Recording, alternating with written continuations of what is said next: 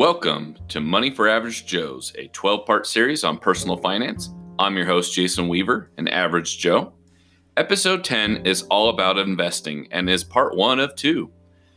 Of course, I pull from the best podcasts and online resources for you, and I'll cover today quite a bit, so stay tuned. What I'll cover is investing today and investing more, definitions and examples of like investing, inflation, passive investments, active investments, alternative investments. Investments I will not even touch myself, speculations, gambling, other. Picking a goal for your retirement is one of the biggest goals people set, so we're going to cover that. We're also going to cover the regrets most people have when it comes to retirement, and what's really cool is a freedom calculator. Now, as a quick refresher, episode 9 was all about spending less so you could have more money for what matters to you. And of course, all these episodes are so you can live better and have more money for when it matters most.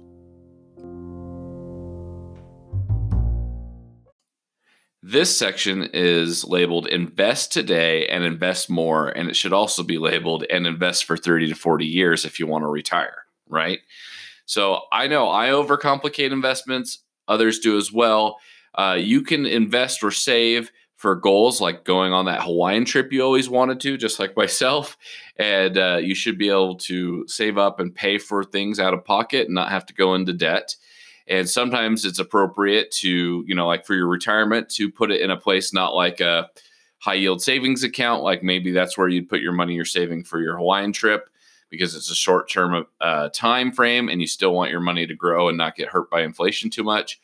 But if you're investing for retirement, which most of us are going to want to have the option to retire, whether we choose to or not, or whether we're forced into retirement, which is happening whether through health or pushed out of a job, you want to have that option. So we're going to talk most about that. I love the LDS Personal Finance course book and the group meeting that they throw because my wife and I went through it. It was really revolutionary for us, but they give you a lot of really broad, great education. So you can walk away with several great takeaways. And so I just included a screenshot of one of the illustrations they have. And so they're just trying to demonstrate a few things that I'll highlight for you. And I'm going to talk about this in a little different way than what the book does or what you might have seen online. So Julia, she's really smart. So she gets a job at 25 years old and she starts investing $300 of her take-home money into an investment. So let's just say the total stock index fund, right? So, or the total world stock index fund. She knows in general it goes up. That's going to be her approach. And we're going to assume something that might be a little unrealistic here, but it's at least close. She's going to get an 8% compound interest rate. So 8% every single year, it's going to grow and it's just going to keep growing. And it's never going to go up or down on the stock market. So like I said, a little unrealistic. But if you look at it over, more than 30 years, then you're going to see, hey, annualized like every year, if we were to, average this out, how much was she actually increasing? And at least in this situation, 8%, maybe you should assume something like 6% to go a little bit lower. Then we've got somebody called Andrea. And Andrea has to invest $600, so twice as much money. And she starts when she's 35. And then we got Bella, who has to do 4 times as much money as our original 300. And she's going to start when she's 45, right? And I may be getting this a little bit wrong. And they're going to run simultaneous, and they're never going to increase or stop paying ever their investment amount, okay, which is also unreasonable. If you lose your job, you might have to pause for a minute, right? But in general, you want lots and lots of years of adding money in. Well, the cool part for Julia is she started so much in advance from everybody else. She was way above everybody else. She has more years for her money to grow and help. So when she ends with over $1 million, when she goes to retire at age 65, she only had to put in $147,600 of her own money from the age of 25, right? So that's not a lot of money. And if you look at it about like doubling your money, right? She doubled her money almost 6 times over, right? And poor Andrea and poor Bella, they had to put in a lot of money, right? 1.5 times as much as Julia for Andrea, and she only doubles her money 3 times over. Okay. So out of the money that she ends up with, which is like just under $900,000, so still $100,000 short of Julia, she had to put in a lot more money of her own. And then we got Bella, who had to put in a lot of money, right? Most of that money that she ends up with, and she even ends up with less than both of the others. She gets 730-ish thousand dollars to retire on.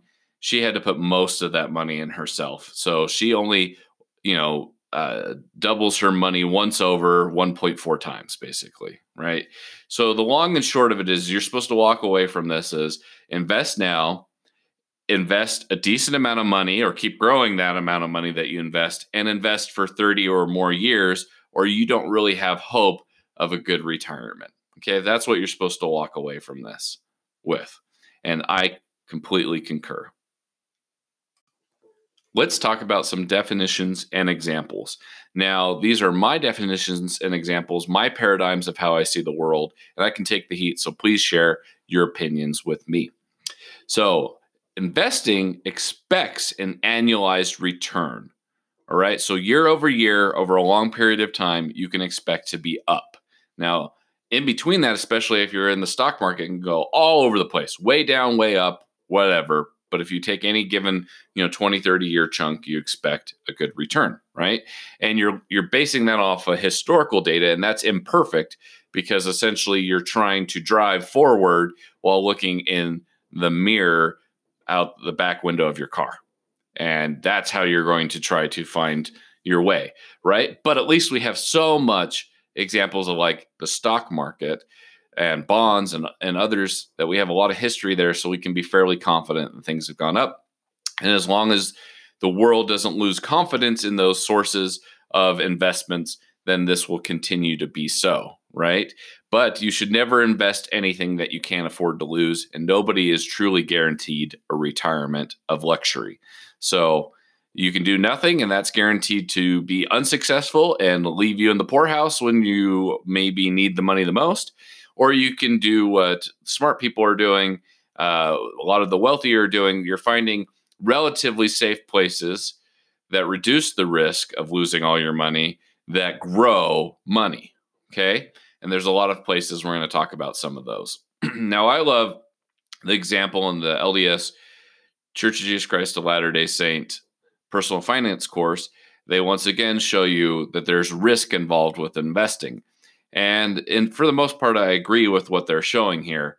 And what I did is I actually just randomly drew a line through this line of types of investments. So at the very bottom, you've got a savings account, usually makes you no money. You've got a CD, which in my opinion makes you almost no money. And then you have like a high yield savings account, not bond.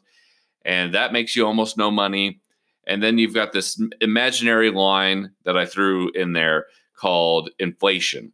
And historically, it's been around 2 to 3% in general, right? But there's been times in history when that's been a lot different. And when you factor in quite a few things, what people consider luxuries now, homes, even food, that can, vary wildly from year to year. So you might actually have to pay 10% more to own a car, or, 5% more to buy the same bread or eggs or milk or whatever year to year. The studies of what inflation are a bit controversial, right? So I think it goes without saying that you need to grow your money more than inflation, right? And grow it as high as you can for relatively safe areas, right? So obviously, if somebody's promising you 20% returns, it's most likely not going to be true. And if they're promising you more than the 8 to 12% not adjusted for inflation, that the stock has averaged for years and years and years and years and years, then that's probably not a safe place to go. Now, that being said, when you get above this line, imaginary line of inflation, you get things like government bonds. And I only really look at US Treasury bonds because they adjust for the US inflation. There's some others out there like corporate and others, and there's so much to learn there, but not a ton of way more risk, less secure. So you have to proceed with caution, right? And then you have mutual funds. So a lot of people view those as not very risky, but you're riding kind of the overall market a bit, depending on which mutual fund you pick. And mutual funds are typically made up of a certain amount of bonds plus stocks. And these stocks are typically like index funds. So they ride the wave. They own a little piece of a lot of companies. And their goal is to ride the wave in general of the overall stock market, right? So for me, if you pick an individual stock and you try to go after that, that is akin to basically gambling. That's saying, I'm just going to guess that this is going to outperform the market in general, and it could wildly underperform, and I could have been way more hurt than if I had, rode the market, or it could wildly overperform, like if you gotten in the early days of Amazon, right? Everybody talks about that. Very few people did. But if you had, obviously your returns would be way, way higher, but it's basically gambling, and I don't condone it, right? I just say it's not worth it. Ride the overall market if you're going to be in the stock market.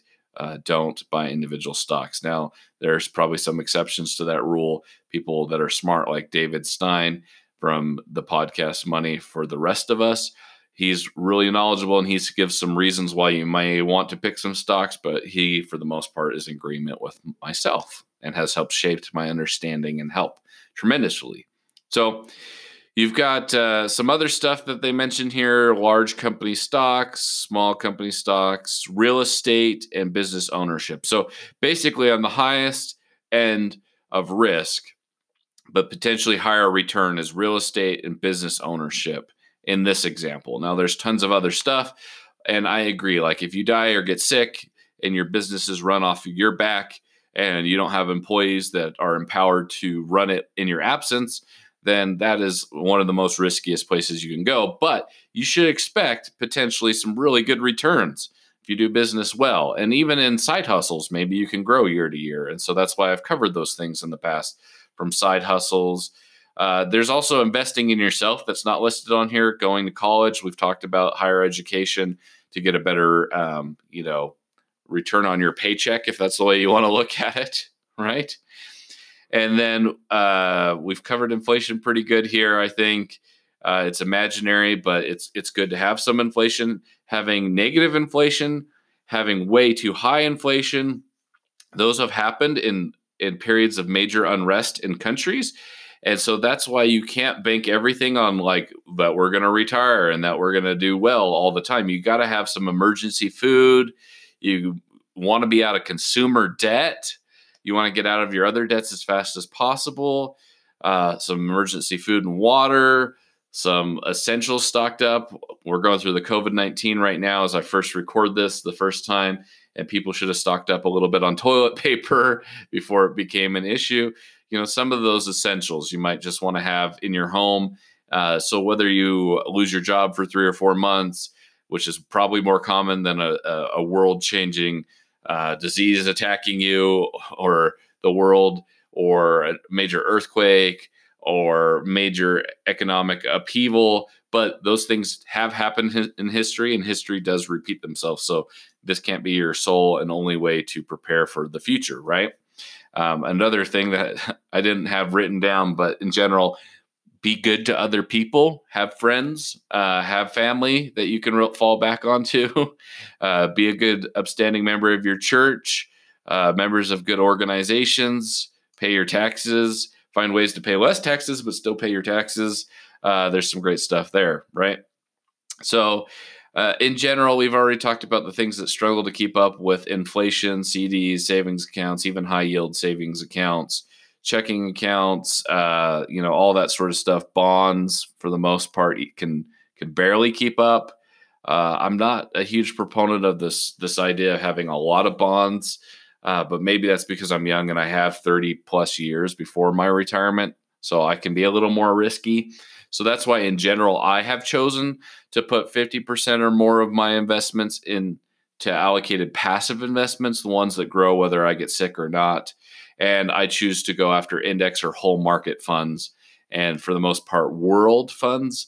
I do have some REITs, which is real estate, but it's traded through the stock market. So when the stock market takes a hit, so does those REITs, which doesn't make a lot of sense because it is real estate, right? But because it's traded through the stock market, it does take a hit.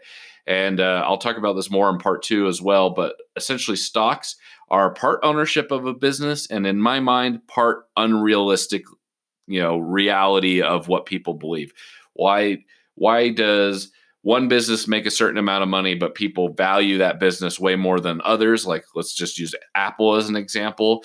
And, some numbers get out of whack, but people keep buying and keep buying and keep buying, and the stock keeps going up and up and up and up, right?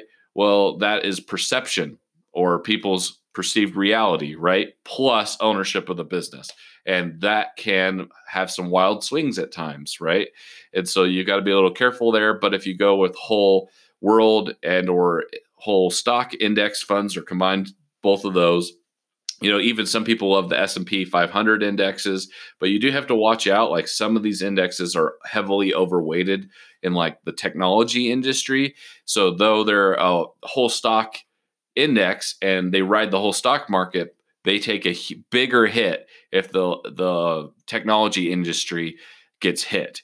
They also get an outsized return if the Amazons of the world and the Microsofts and the Apples increase, right?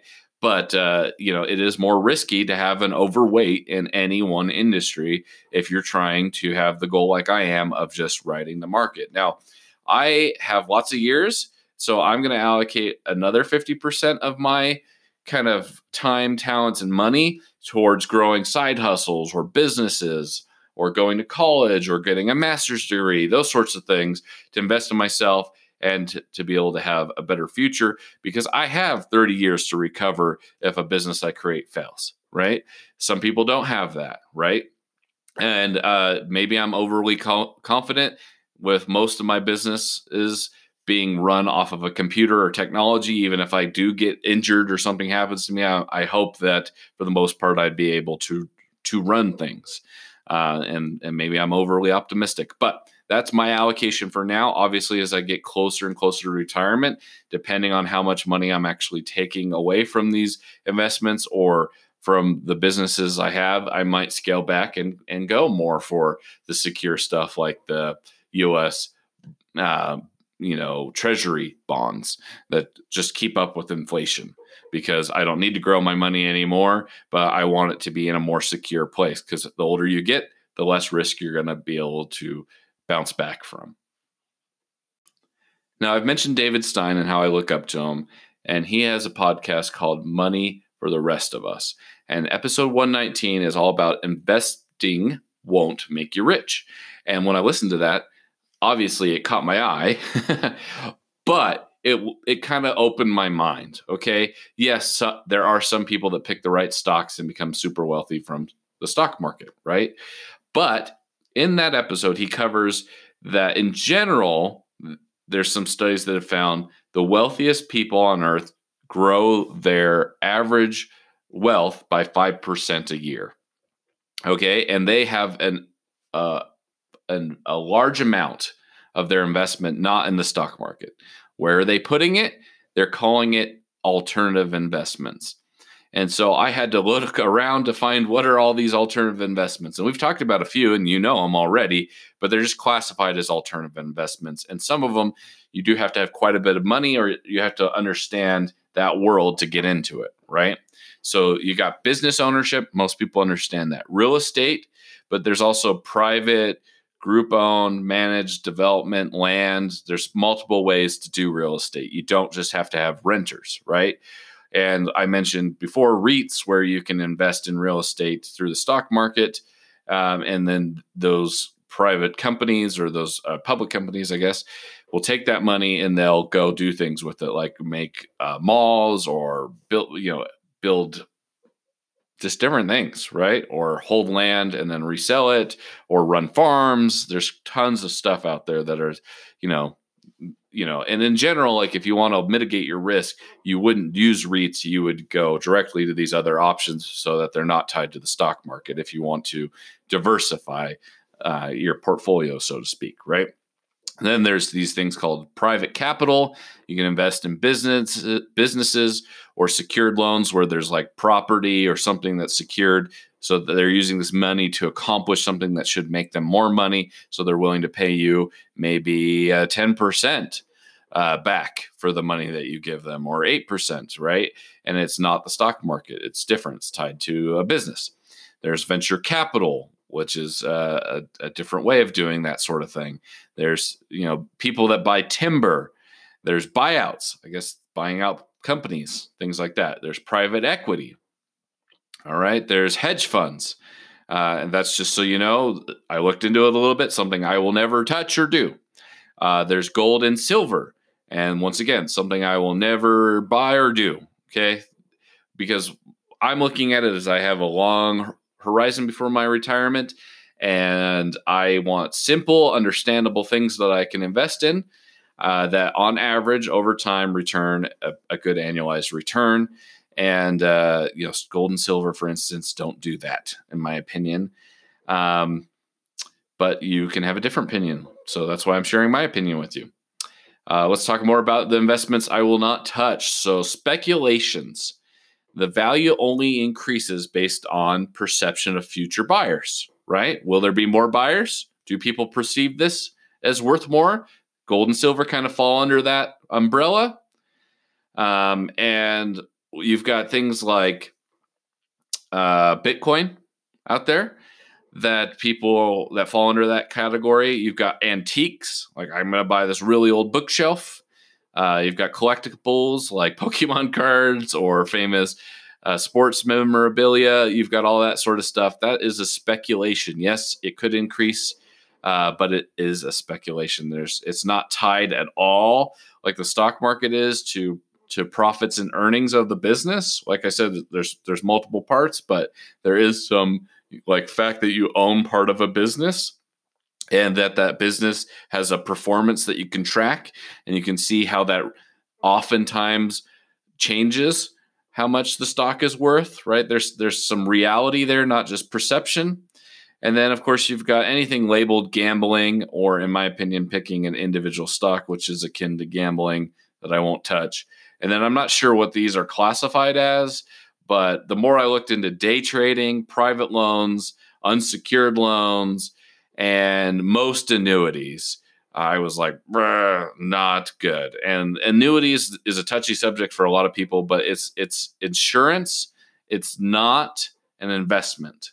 So that's why we're not talking about it right here. Some people want some insurance, and they're willing to give away some of their money that they could give to potentially their heirs, because they want that security of knowing that their money won't run out, even if they live to 105, So there are some annuities out there, I guess, that can give you some of that assurance, but, not something that I am interested in right now for sure.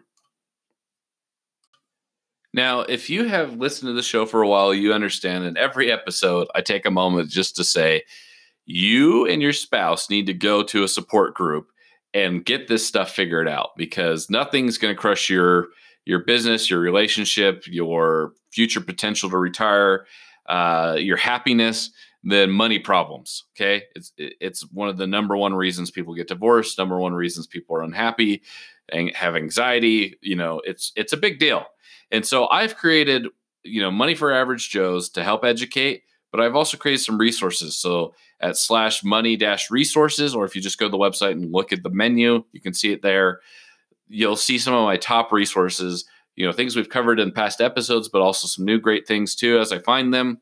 If you have specific challenges or issues, I mentioned some of those experts that you can go talk to. /bonus, also available on there. You can get a 1-hour clarity call with me. And what you can get from that, from coaching, not from, I'm not a fiduciary or anything. I'm not giving investment advice. I'm just a coach in general. We'll walk through the roadmaps that are set forth by really smart experts. The Dave Ramsey's, the Church of Jesus Christ of Latter-day Saints, their roadmap. We'll take your one-page money plan and we'll start putting goals on there.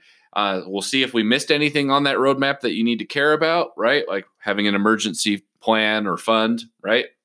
Those are something that's very common for the people I meet with that they're missing.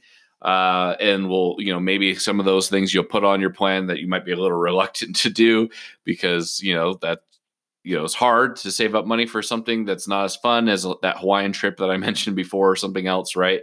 But you're opening yourself up to some major issues if you lose your job or something happens, right? And so you just want to have some reality there, but you can also do some really fun things. Like you can put on there that you want to take that Hawaiian trip and you can save for it, right?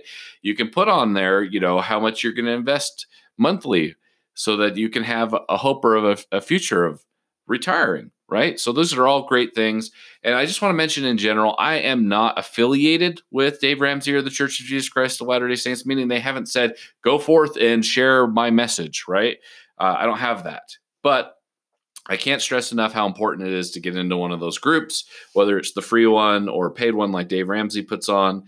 And it's really important. So please think about it. Please do it and then use my resources to supplement that. So let's now talk about that retirement goal. How much do you need at retirement? Nobody can tell you, right? There's never going to be enough, I'm sure, right? But you can realistically say, having less than X amount is going to guarantee that I'm going to live in poverty, right? Or that I can only make it so many years in retirement till all my money runs out, right? So I love David Stein because he has created for us a awesome Excel calculator. It's called Retirement Planning Calculator / spreadsheet, and it will do that very thing for you. You can type in what annual return you expect. You can type in your weekly savings, not my favorite way to do it, but you can obviously take that weekly savings and figure out what that would be monthly on average for you. Not very hard. And then it will show you how many years until you run out of your money completely. And I believe in this spreadsheet, it's using that example of if I save up this nest egg and I only spend 4% of that nest egg, of that total dollar amount that I've saved up, while it's still out there mostly earning, interest and in investments, whether it's bonds, stocks, whatever, it's still making us money. It's still getting that 6% annual return, even though I keep pulling money out yearly to live off of. And my example that I included here on the website and whatnot, I just did living off of $40,000 a year. Now, obviously, in 30 years, that's not going to be a ton of money, but you got to remember by then I should own my own home, own all my own cars. I should have an emergency fund as well. And I should have all these investments, and I might still be working or getting money from my businesses that I've built up, right? And I should have kids too. I should have, maybe the government gives me a check a month. Maybe they don't. My wife, who's a teacher, might be getting some money from her PERSI is what it's called. So it's kind of like a 401k, but for government employees. So there's multiple sources of income. I'm just talking about like what I did for my Roth IRA and some other investments that I did that were the passive stuff, right? And so for my wife and I, we basically figured out if we can't put away $1,000 a month and we can't do that for 30 years towards these investments, earning an annualized return of 6%, we're not going to hit $1 million or more. It's just not going to happen for us, okay? And so we got to get to that point. Now, a lot of people talk about the percent of their income and a savings rate of like 10 or 15% and saying like, if I can get that out of, I take my gross income and I cut out 10 or 15% and I put it straight into investments, that means I'll have a decent retirement. But when you look at this calculator, you start to realize like, look, you could be poor and you're never going to get to that million or $1.5 million or 2 or 3, whatever you want it to be, right? You're going to have to either have a higher percentage of savings, or you're going to have to increase your income, or you have to do both. And that's why I love sitting down with people and doing that clarity call, because you can hit it from both ends. You can spend less, You can pay off certain debts and then have more money to put towards your investments. You can, and we're not even talking about putting away money for our kids to go to college. That's a whole different conversation that you can use the same skills you learned that I'm talking about here to help with that. There's some, definitely some great topics and people out there and sources to be able to look up those type of plans that you can invest in. And there's some major pitfalls too to watch out for. But like I said, we don't have time to talk about all that. For me, we can make it, if we get about that $1 million over 40 years or 35 years of investing $1,000 a month, then we're going to be closer to we can make it for 44 years. I think that's what that cutoff says. If we're only spending that 4% of our income, which is about $40,000 a year. So if we retire at 65 or 70-ish is what we're probably thinking, 65, 70, somewhere in there, then we can make it another 43 years off of our money if we have that and we limit our spending. Now, of course, if the stock market takes a big hit or bonds or something happens, like you might want to take less that year, or, you can adjust, and that's the only way you can guarantee that you're going to make it quite a few years, or at least put your best foot forward, right? That 4% rule has been refuted many different times. It's not the perfect rule, but you got to have kind of a rule of thumb to live by, right?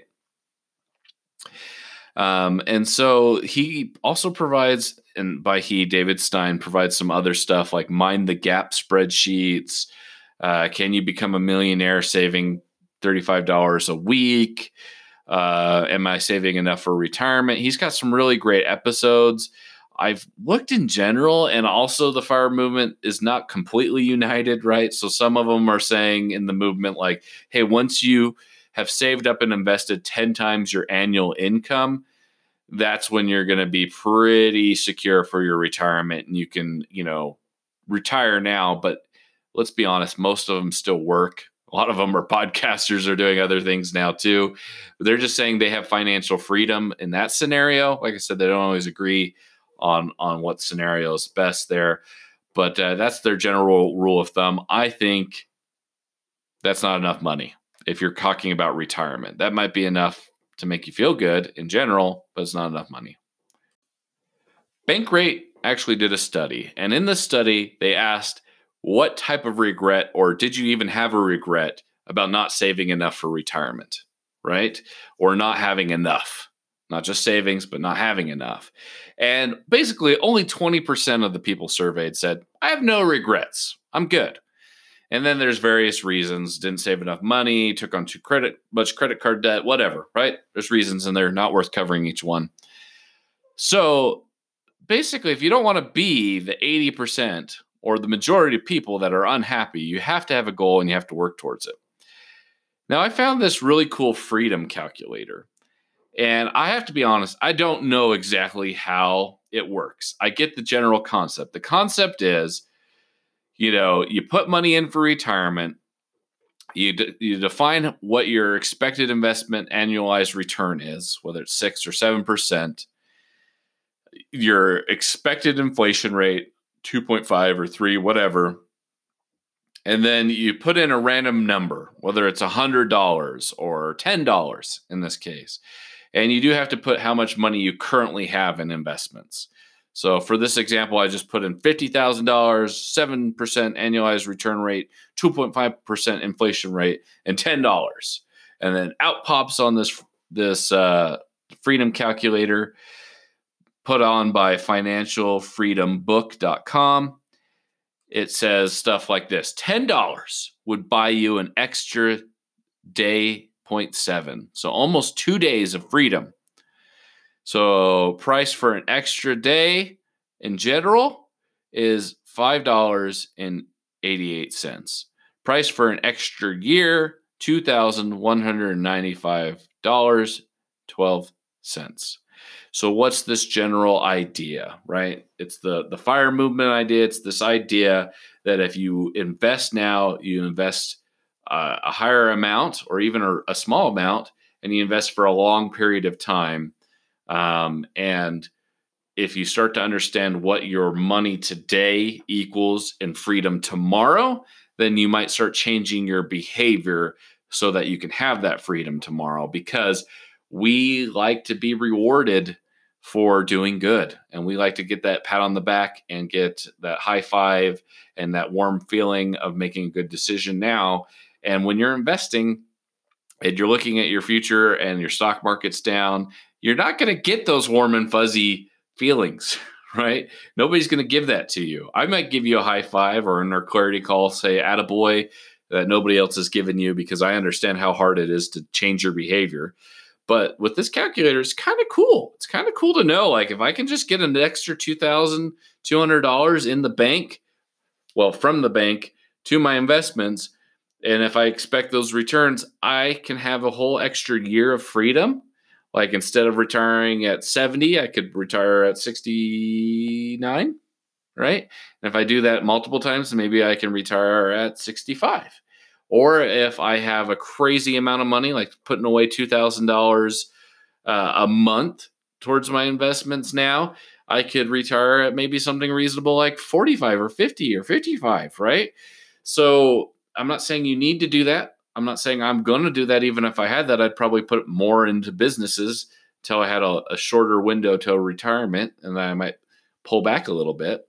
But you got people like Warren Buffett just going full force, investing, and they're closer to the end than anybody else that I know, right?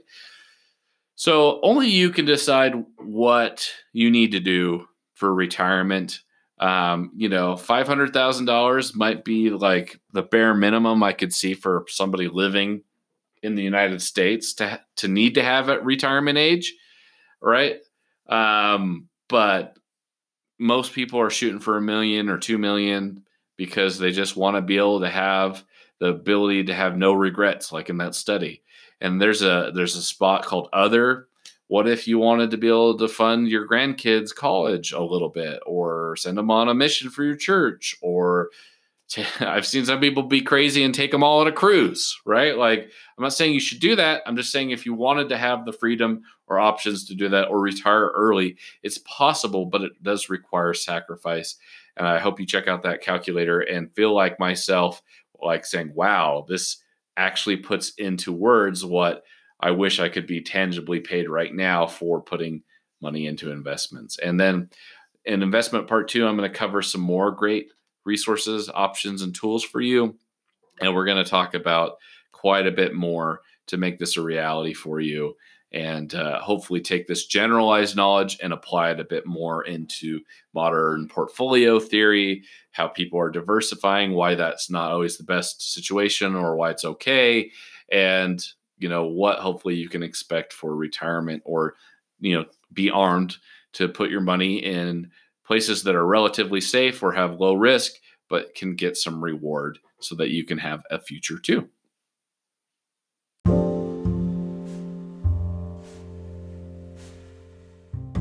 Well, that was the longest episode I've ever done for Money for Average Joes. And I don't know if you could sense my trepidation of sharing investment principles and ideas, because I don't share advice. I just do general education purposes and coaching, because that's all I am. I'm not a fiduciary, but there's a lot of opinions, and I had to read a lot of books. I had to read a lot of articles. I had to, we're going to cover in the next section, check out portfolios and how have they done in general historically. I had to educate myself a lot, because I had this idea of, like, if I didn't invest, I would be okay, because I'm learning how to invest and what works, right? So I have this, paralysis by analysis of, okay, don't pull the wrong trigger, don't invest, because it'll be better if I invest properly, right? Like, so I'm hoping by the end of this you can feel empowered, so you can start investing and you can say, okay, like, even if my plan is only 80% awesome, that's way better than most people. Most people aren't putting enough money in. Most people aren't investing, or if they are doing it, they're doing it completely wrong by, like, picking individual stocks because they think that's fun. And they're not trying to ride the overall stock market, or they have that misconception of, I'm going to be wealthy because I am investing. And most of the wealthiest people in the world aren't putting all their money in the stock market, for instance, right? That's not their sole reason. And they're not getting crazy returns on their investments either, because they're putting it in relatively safe places, at least from some studies that are out there, right? And so I hope that you like this 9 Principles course with 3 bonus episodes. I hope that you enjoy getting this education. You take the time to share it with somebody else so that this can grow. And I hope you appreciate an average Joe. I feel like I'm at your level because I'm still barely starting to invest. I still have to have an emergency fund, and I still am scared when a pandemic hits or the economy takes a hit, right? But I'm with you here, and I'm hoping that you'll invest now.